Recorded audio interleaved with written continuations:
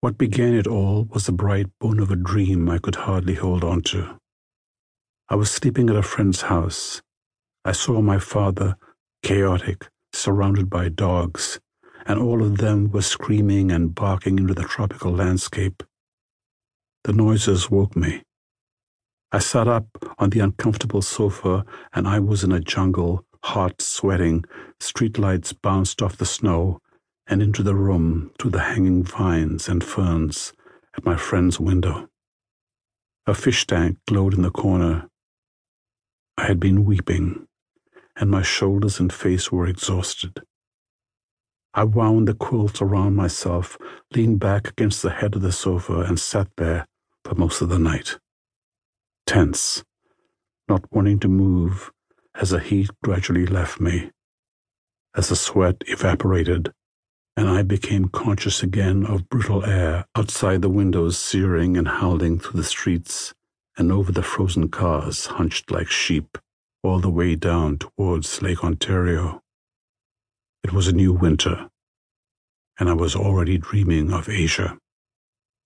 Once a friend had told me that it was only when I was drunk that I seemed to know exactly what I wanted.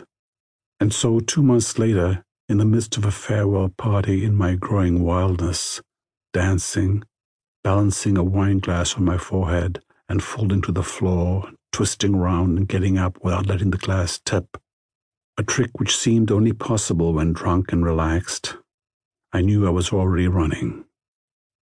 Outside, the continuing snow had made the streets narrow, almost impassable. Guests had arrived on foot, scarved, faces pink and frozen. They leaned against the fireplace and drank. I had already planned the journey back. During quiet afternoons, I spread maps onto the floor and searched out possible routes to Ceylon. But it was only in the midst of this party, among my closest friends, that I realized I would be traveling back to the family I had grown from. Those relations from my parents' generation have stood in my memory like frozen opera. I wanted to touch them into words, a perverse and solitary desire. In Jane Austen's Persuasion, I had come across the lines, "She had been forced into prudence in her youth.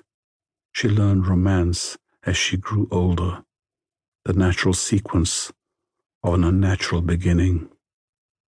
In my mid-30s, I realized I'd slipped past a childhood I had ignored and not understood.